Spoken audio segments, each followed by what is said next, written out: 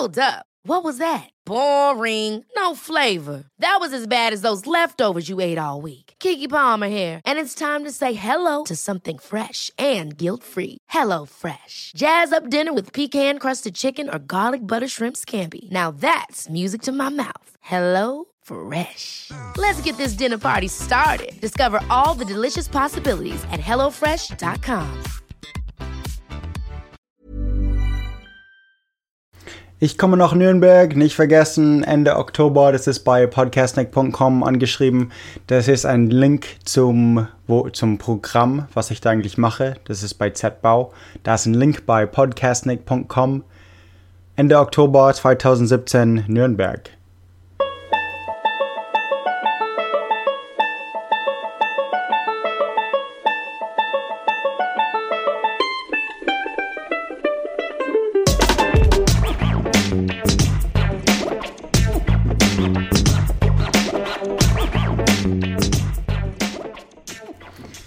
In der Lewis & Clark Folge habe ich gesagt, dass die Nez Perce ihre eigene Folge sein sollten, weil sie erstens die hilfreichsten Indianer zu Lewis & Clark und der Gruppe waren und zweitens sie aus meiner Gegend kommen.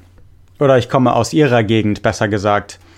Diese Folge handelt von meiner Neck of the Woods. Von meiner Mutter, wo sie jetzt wohnt in Oregon und wo ich geboren bin, zu meinen Großeltern in Nord-Idaho und wo meine Mutter geboren ist. Fahre ich direkt durch die Gegend, über die diese Folge handelt. Und doch beschreibe ich heute eine etwas fremde Welt. Es ist komisch zu beschreiben. Die Zeichen sind da, heute immer noch. Die Casinos, die Armut und Drogen und Alkoholprobleme, die winkenden Indianerköpfe, Schilder über die Supermärkten, die auch schon mal besser aussahen, die alten Autos und schlechte Straßen. Also über Indianer rede ich natürlich. Ost-Oregon, Ost-Washington und Zentral-Idaho, also in der ganz nordwestlichen Ecke Amerikas, außer Hawaii und Alaska, aber nördlich ist Kanada, westlich ist die Pazifik, dann kommt Washington, Oregon und Idaho ist da.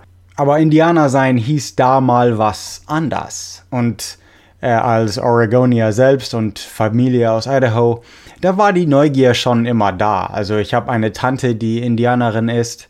Meine Großmutter ist in Idaho geboren. Und meine Familie ist jetzt schon hunderte von Jahren in der USA. Und sogar hunderte Jahre davor in den Kolonien. Ich meine, sag mal, wer sind eigentlich meine Vorfahren?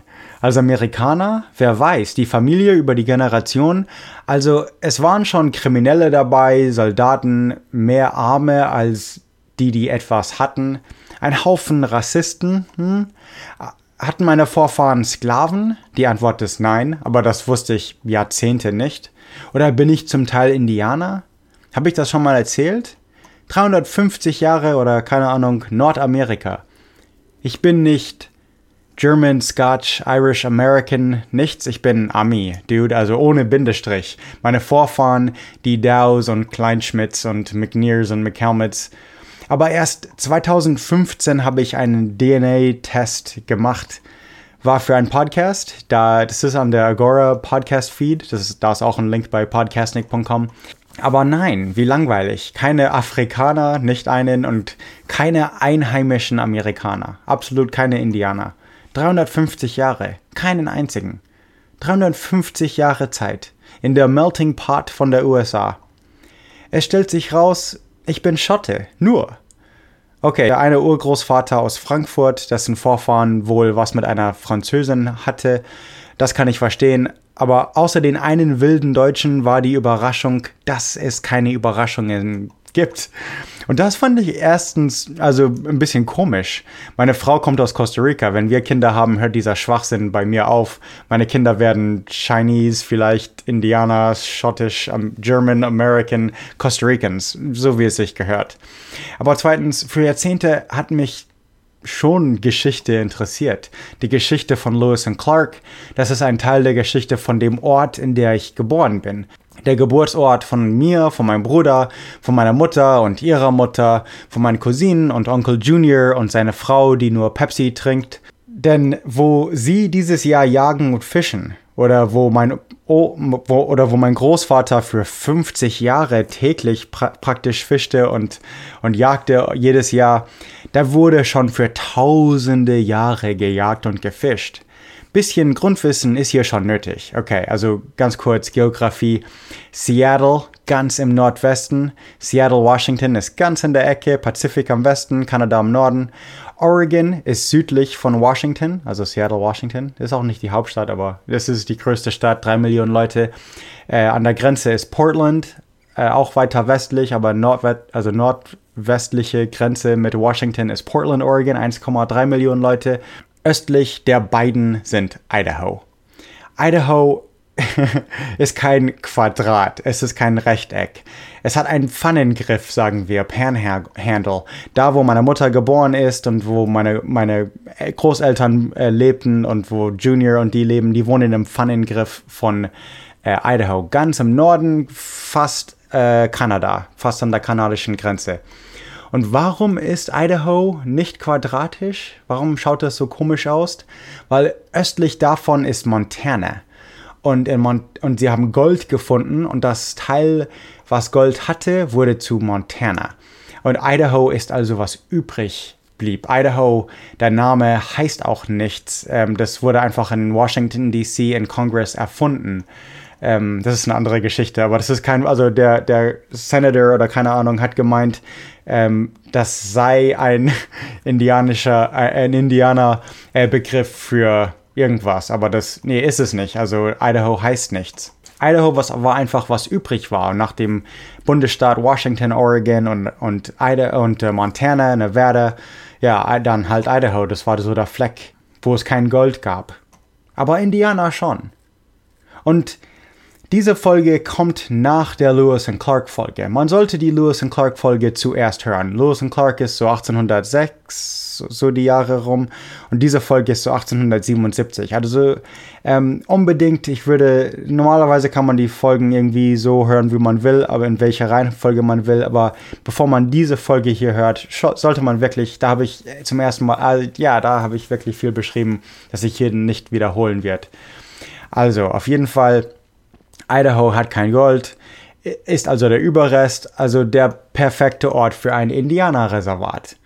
Und so, was ist mit den gastfreundlichen, ehrlichsten und nettesten Leute, also was Meriwether Lewis sie genannt hat, was ist aus ihnen geworden?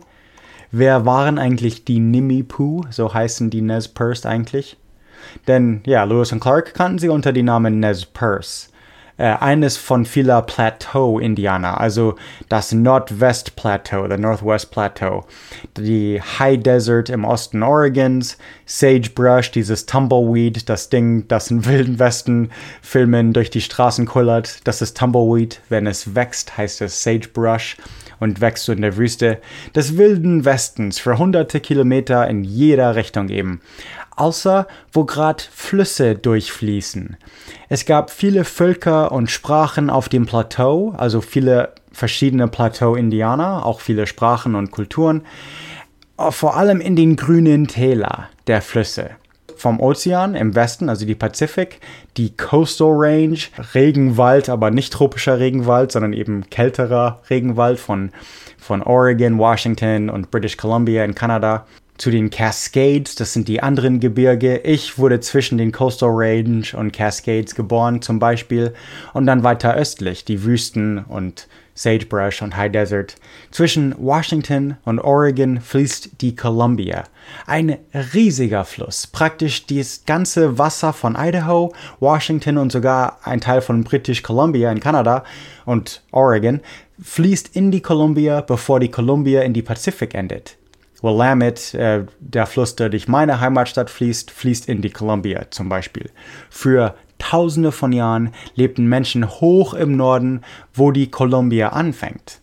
Und in den Rockies gestrandet voneinander. Viele Völker und Sprachen. Langsam bewegten sich die Vorfahren der Sahaptin-Sprecher aus den Rockies und Richtung südlich und westlich. Die Nimiipuu entwickelten sich zu ihrem eigenen Stamm. In jeder Richtung sprachen sie andere Sprachen, andere Kultur und Sitten. Dann kamen Pferde. Handel und Tausch dehnte sich aus. Güter kamen von weiter und weiter weg. Es wurde von den Cascade-Gebirge im Westen bis zu der Bitterroot Mountains im Osten gejagt und gefischt.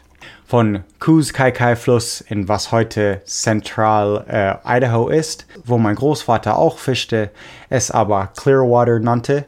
In über 100 Siedlungen sprach man wie die Nimiipuu, mit weiteren Hunderten von Stellen um den Salmon River Canyon, wo teilweise gejagt oder gefischt wurde. Sie folgten den Lachs im Frühjahr bis Sommer und Spätjahr und hatte permanente Dörfer für den Winter. Sie folgten die Lolo Trail bis zur Buffalo-Gebiet der Prärie von Montana. Und kannten auch im Westen das große Wasser, den Pazifischen Ozean. Sie waren auch der Columbia River Plateau das größte Volk mit geschätzt 12.000 Nimiipuu. Bloß ein paar Generationen nach der Ankunft der Pferde aber kamen Franzosen. Die Trapper und Jäger, die kamen, gaben der Gegend europäische Namen. Indianer, die Ohrringe tragen, die Kalispell und diesem See und Fluss tragen, also die Indianer tragen Ohrringe. Pont d'Oreille heißt jetzt der Ort, nach dem französisches Wort für hängendes Ohrschmuck. Die Skitswish-Indianer waren sehr gute Händler, scharfe Taktik und sehr stur. Die Franzosen nannten sie Cœur d'Alene, Herz der Aale. Also Aale ist ein Pfriem oder Vorstecher für Leder zum Beispiel, also die Indianer mit dem piekenden, scharfen Herz. Zwischen den zwei Seen von Pend Oreille und Coeur d'Alene in Nord-Idaho kommt meine Mutter her. Da wohnt Junior zum Beispiel. In Pend Oreille sind wir immer fischen gegangen im Sommer, als ich als Kind auf dem Boot von meinem Großvater mit ihm und Junior, mit meinem Bruder, manchmal Cousine, auf Pend Oreille.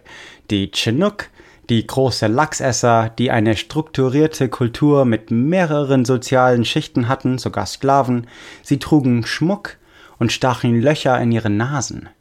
Und als die Franzosen einen Stamm zwischen den Chinook im Westen und die Salish im Osten mit den Chinook verwechselten, wurden die Nimiipuu zu den Nez Perce, die mit den gepiersten Nasen.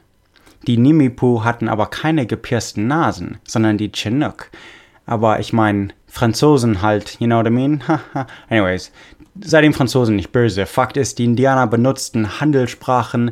Salish selber ist eine Handelssprache, also eine Mischung aus Sprachen zum Handel, inklusive französische Wörter. Es war also oft nicht klar, von wie weit man herkam und von wo genau man sie bei einem Handelstreffen einordnen soll. Irokesen aus New York waren zum Beispiel auch in dieser Zeit unter den Franzosen in Montana und Idaho und Oregon.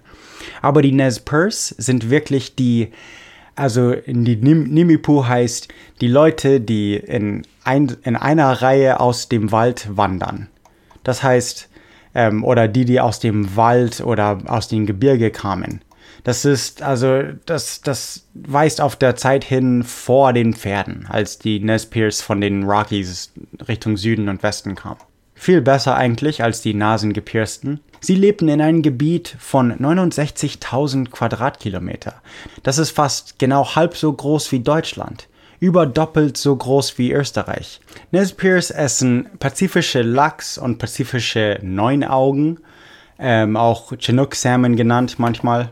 Und sie sind immer noch hier bei Snake River und Clearwater, also heute immer noch eigentlich an den Fisheries beteiligt. Sie trugen Hanfkleidung, Moccasins, also Schuhe. Und sie glaubten an Wayakins. Wayakins, das ist, man kann Spirit Animal sagen.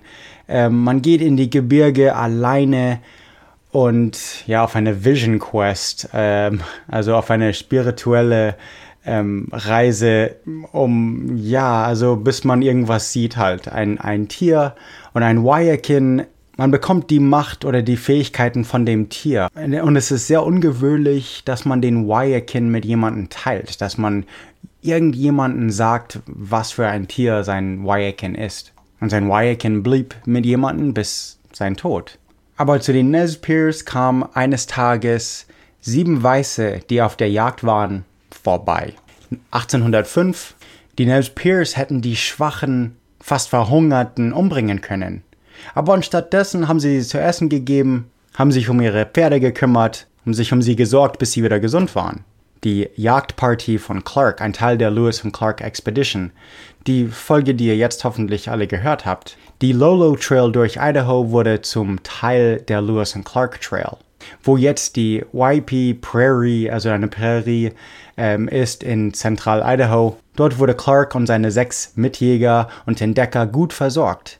Da Lewis und Clark jetzt per Boot die Columbia Richtung Pazifik wollten, gaben sie ihre Pferde an 2 Brüder und eines der Häuptlingssöhne. Als sie nächstes Jahr zurückkamen, bekamen sie ihre Pferde gesund wieder. Lewis und Clark, die ersten amerikanischen Entdecker durch diese Gegend, die ersten Weißen, die Nez Perce gesehen haben.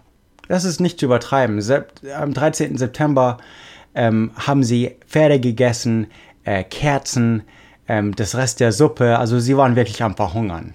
Lewis nannte, wie gesagt, die Nez Perce die gastfreundlichsten, ehrlichsten und nettesten Leute an ihrer Reise. Clark nannte sie Chapunish. Warum? I don't know, whatever. Also in was jetzt Nordost-Oregon, Südost-Washington und Zentral-Idaho ist, eine Fläche halb so groß wie die BRD eben. Später, als Siedler vorbeikamen, fragten die Nez Perce nach einer Bibel. Die dachten, es sei ein magisches Buch. Und die Siedler an der Oregon Trail unterwegs zu Fort Vancouver, ja, das Nez Perce war total höflich, eben der Weißen eben. Und wer waren die Nachbarn? Denn es kam ja eine Frage, dass ich Indianerstämme erwähnen soll. Und die Here's a cool fact. A crocodile can't stick out its tongue. Another cool fact, you can get short-term health insurance for a month or just under a year in some states. United Healthcare short-term insurance plans are designed for people who are between jobs, coming off their parents' plan, or turning a side hustle into a full-time gig.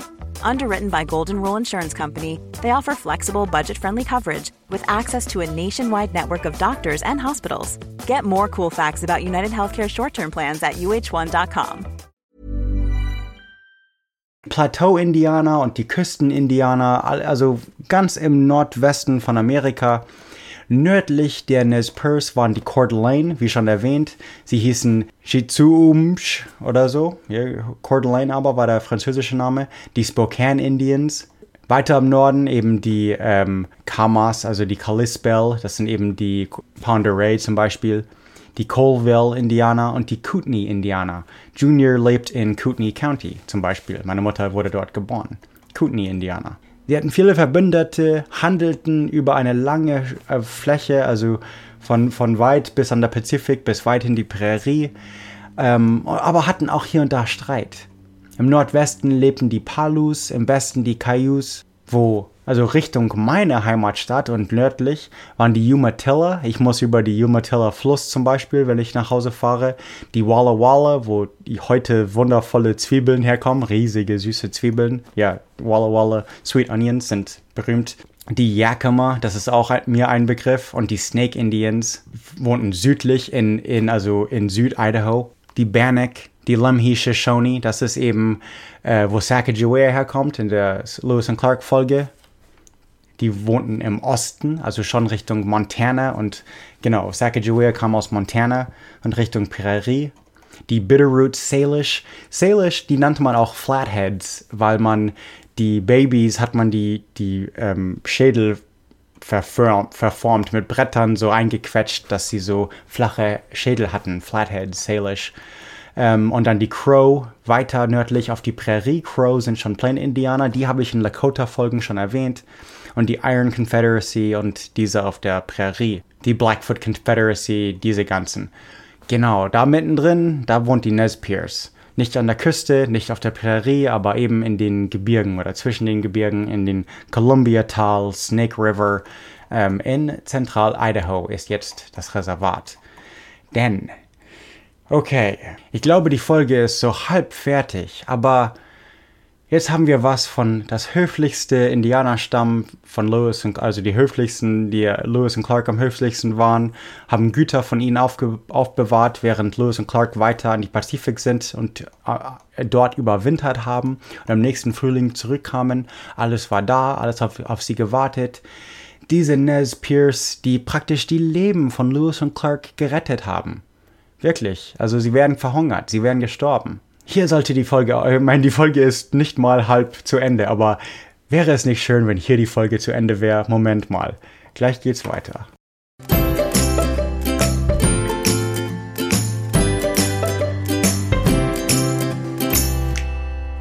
Für Pete Coleman und Justin Dow, ich bin Travis Dow.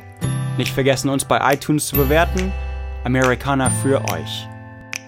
Denn 1855, in dem Walla Walla Council, waren die Nez Perce praktisch gezwungen von der US-Regierung zu unterschreiben, dass sie das aufgeben, also vertraglich, und auf die Umatilla Reservation in Oregon erstmal mit den Walla Walla, Cayuse und Umatilla ziehen. Die Stämme, also Walla Walla und die anderen Umatilla und Nez Perce, wollten das nicht unterschreiben. Aber trotzdem, irgendjemand in der Regierung hat es einfach unterschrieben und ja, also der 1855er Vertrag war, dass die Nez Perce das meiste von ihrem Land in Idaho, Washington und Oregon erstmal behalten konnten. Aber sie wurden 5,5 Millionen Acres, ein Haufen Grundstück abgeben. Die würden ein bisschen Geld davon bekommen, aber wirklich nicht viel. Und die Sache ist, sie dürften das Grundstück würde erstmal öffentlich sein und sie dürften immer noch jagen und fischen. Also das schon. Wie die Siedler das dürfen, also wie alle anderen, also wie weiße Amerikaner das auch durften. Es gab eine neue Nez Perce Indianerreservat eben, das ist 30.000 Quadratkilometer, immer noch was so groß wie Österreich oder so, in Idaho, Oregon und Washington. Also das ist 30.000 Quadratkilometer, das ist schon ziemlich groß. Okay, aber unter diesem Vertrag durften keine weißen Siedler auf dieses Reservat. Aber schon 5 Jahre später, 1860, wurde Gold entdeckt auf dem Nez Perce Gebiet und 5.000 Goldsucher gründeten illegalerweise die Stadt Lewiston in dem Goldgebiet mitten in Nez Perce Land. Es gab kurz darauf Rancher und Farmer, die den Bergbauern eben folgten, also mit Rind und so, klar. Und die US-Regierung machte nichts wirklich oder machte nicht genug, die Siedler von dem Nez Perce Land abzuhalten. Und die Nez Perce mussten also doch irgendwas tun. Also Siedler, die einfach auf ihr Land illegal waren. Und auch, es ist wichtig zu sagen, dass die Nez Perce Camas essen. Das ist ein Obst, das die weißen Siedler nicht aßen. Und sie würden dann Mais anbauen oder Kartoffeln, irgendwas anbauen. Das ist perfektes. Das ist eines der besten Kartoffelanbaugebieten der Welt. Da würden die weißen Siedler kommen und Kartoffel anbauen. Und die Nez Perce hatten dann nichts mehr zu essen, weil das genau in ihre Camas-Prärie wuchsen zum Beispiel. Und so 1863 eine Gruppe von Nez Perce eine kleine Gruppe unterschrieben ein neues Vertrag, das 90% von dem Land abging. Und also sie hatten jetzt 30.000 Quadratkilometer und sie unterschrieben einen Vertrag, dass sie jetzt nur noch 3.000 Quadratkilometer in Zentral-Idaho haben. Also das ganze Gebiet in Washington, das meiste in Idaho und ganz in Oregon und Washington abgeben und nur ein kleines, wo kein Gold ist, in Idaho eben. Höret die Folge Goldrausch in California, Gold in the American River oder irgend sowas. Da habe ich Ähnliches schon erwähnt, aber das ist eben, das gehört dazu. Da gibt es mehr Hintergrund hinter dem Ganzen. Auf jeden Fall jetzt eine andere Gruppe Nez Perce, also damit waren ja nicht alle einverstanden, nicht alle wussten sogar davon, dass irgendeine kleine Gruppe hier was unterschreibt und auch davon profitierte. Aber der Rest wehrte sich und klauten Pferde von den Siedlern in Wallowa Valley in Oregon zum Beispiel, das ist ganz nordöstlich in Oregon. Und als das Ganze losging, starb ein alter Häuptling, alter Joseph, Old Joseph. Und er sagte zum jungen Joseph, zu seinem Sohn, verkauf niemals die Knochen von deinem Vater oder Mutter. Das ist also in den Interviews und so bei den Dokumentarfilmen sieht man, wie sie mit dem Land verbunden sind. Das Wallowa-Tal war so ein heiliges Ort ein bisschen, also da, wo die Grabstätten und so der Vorfahren sind. Okay, auf jeden Fall, Old Chief sagt zu seinem Sohn Joseph, beide heißen Joseph, Wallowa wird von den Weißen besiedelt. Die Nez Perce fühlen sich verraten von der Regierung und auf sein Sterbebett, heißt das so, sein Deathbed, sagt er, genau, also bleib bei diesem Land, verkauf niemals die Knochen von deinen Eltern. Ein Mann, der den Land, wo das Grab ist, von seinem Vater ist, nicht liebt oder nicht schätzt, der ist nichts außer ein wildes Tier. Das sagte Old Joseph zu Young Joseph, also Chief Joseph. Auf jeden Fall kommt jetzt ein General von den Vereinigten Staaten, General Howard, und es kommt dann später ein anderer, Miles, aber erstmal Howard. Howard hat bloß einen Arm. Das hier ist, also 63 ist während dem Bürgerkrieg und also das ist alles frisch. Das amerikanische Militär ist ziemlich groß wegen dem Bürgerkrieg zurzeit. Und er versucht sie erst friedlich alle auf dem Reservat zu zwingen. Er gibt Joseph einen Monat, was eigentlich nicht sehr lange ist. Joseph, jetzt sieht er ein, sie haben keine Wahl. Er will friedlich mitgehen. Sie gehen südlich von Wallowa bis südlich nach Idaho, direkt an der Reservation. Also das ist eigentlich sehr komisch, direkt am Reservat. Aber unterwegs irgendwie, also sie hatten lange Tage, Wochen zu überlegen und irgendwie haben sie sich es anders überlegt. 3 Nez Perce, also da gab es anderes Drama, Siedler unterwegs und so, aber 3 Nez Perce reiteten weg. Eines wollte eben Revanche für er wollte einen Weißen umbringen, der seinen Vater umgebracht hat und hat ihn auch gefunden und sie umgebracht. Eigentlich diese 3 Nez Perce haben über Dutzend schuldige Weiße umgebracht, sollte man sagen. Also die haben die richtigen gefunden und ihre Rache ausgeübt. Joseph ist schockiert, aber weiß jetzt auch, dass Krieg kommt. Also es ist jetzt unvermeidlich. Dies ist jetzt direkt nachdem Lakota Custer umgebracht hat. Custer's Last Hand, das habe ich von Sitting Bull, genau, das ist die Sitting Bull, Buffalo Bill und Sitting Bull Folge. Das ist kurz nach diesem Event. Die Nez Perce, die haben erstmal ein paar Siege. Die schleichen durch die Canyons und kennen das Land besser irgendwie an der Lolo Trail und wollen entkommen, wollen Richtung Lakota und Richtung Kanada und so. Also erstmal 33 Soldaten umgebracht, 0 Indianer, 0 Nez Perce. Also das ist, sie waren erstmal Richtung Osten in Montana. Es ist in den Zeitungen in New York und andere, also im Osten stand Escape of the Hostiles, das Entkommen der Wilden. Die US-Kavallerie kann mit denen nicht Schritt halten. Also die Nez Perce weichen Fallen aus, bewegen sich sehr schnell mit Frau und Kinder. Das ist eine sehr erstaunliche Geschichte eigentlich, dass die US-Truppen, also sogar die auf Pferden, nicht mitkommen konnten. Ja, das sind jetzt nicht die patriotischen Soldaten, die im Bürgerkrieg gewonnen haben. Das hier sind Lowlives, praktisch Kriminelle, die zur Strafe Richtung Westen mussten in der Armee. Big Hole Basin in Montana. Die Indianer Nez Perce glaubten, wenn sie einmal von Idaho raus sind, wären sie frei. Wenn sie in Montana sind, irgendwie dachten sie, die Army würde sie nicht mehr verfolgen, aber natürlich stimmte das nicht. Es kam eine andere Gruppe unter General Miles Richtung Süden um sie abzuschneiden, cut them off at the pass, von Fort Shaw Richtung Central Montana. Und im Morgen fing das Schießen an, die Kugeln auf den Tipis wie Regen, so beschrieb man es. Sie schossen die Indianer an, die aus den Zelten kamen, Männer, Frauen, Kinder, und verbrannten, was übrig war.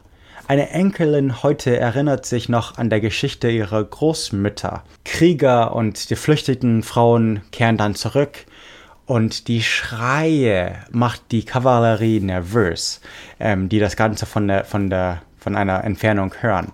Als sie zur Crows kommen auf der Prärie, die Crows schicken sie zurück. Sie wollen kein Drama mit der US-Regierung. Und es ist immer noch hunderte von Meilen von Kanada. Die sind durch Yellowstone National Park, was ein National Park wurde. Das wurde auch zu Nachrichten. Diese wilden Indianer, die durch 3 Bundesstaaten reisen, die sind jetzt in einem National Park und machen die Touristen nervös irgendwie. Das war national weit in den Nachrichten. Aber dann Richtung Norden, Kanada und Freiheit. Es kamen weitere Truppen. Und als die Nez Perce bloß 42 Meilen weg war, sie mussten sich wohl irgendwie gemütlich oder in Sicherheit gefühlt haben, plötzlich aus dem Nichts befahl die Kavallerie nochmal, sie anzugreifen. Die Indianer kämpften zurück, das erste Mal konnten sie zurückkommen, aber die Kavallerie erschreckt die meisten Pferde der Nez Perce und es gibt die Bear Paw Battle. Und als Chief Joseph aufgibt, das ist eine sehr berühmte Rede. Das war 77, 12 Jahre nach dem Bürgerkrieg, 15 Jahre fast nach 63, wo sie das erste Mal das Reservat unterschrieben haben in Idaho. Sie mussten nach Kansas, im mittleren Westen, 3 Bundesstaaten weiter durch Wyoming und Colorado und keine Ahnung, Utah, nach Kansas zu einem ganz anderen Reservat. Aber schließlich durften sie zurückkehren. I will fight no more forever.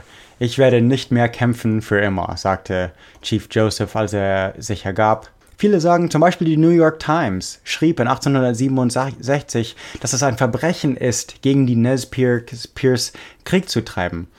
Dass es klar ist, dass es ein Fehler ist. Jetzt ist das Nez Perce Indianerreservat in Mitte von Idaho.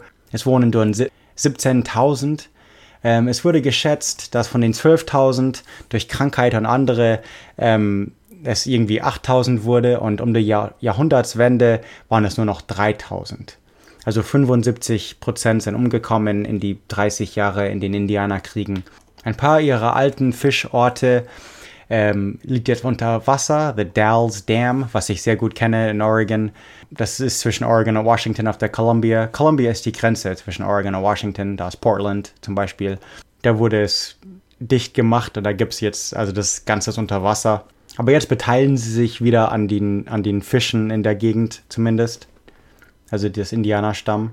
Nez Perce gibt es heute nur noch 3.500. Sie züchten immer noch Pferde, das sind sehr berühmt, die Nez Perce Horse.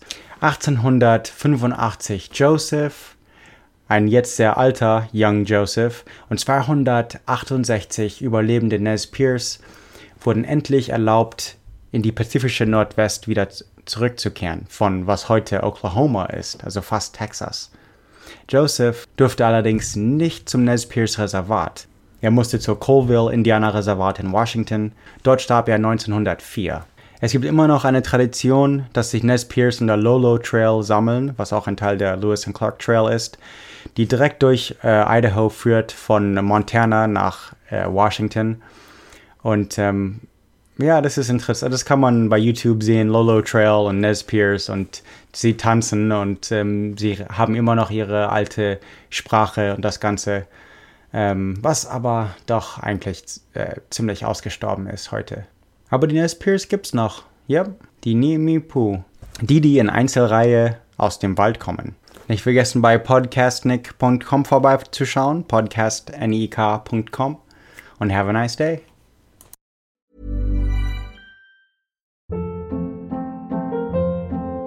Hold up. What was that? Boring. No flavor. That was as bad as those leftovers you ate all week. Keke Palmer here, and it's time to say hello to something fresh and guilt-free. HelloFresh. Jazz up dinner with pecan-crusted chicken or garlic butter shrimp scampi. Now that's music to my mouth. HelloFresh. Let's get this dinner party started. Discover all the delicious possibilities at HelloFresh.com.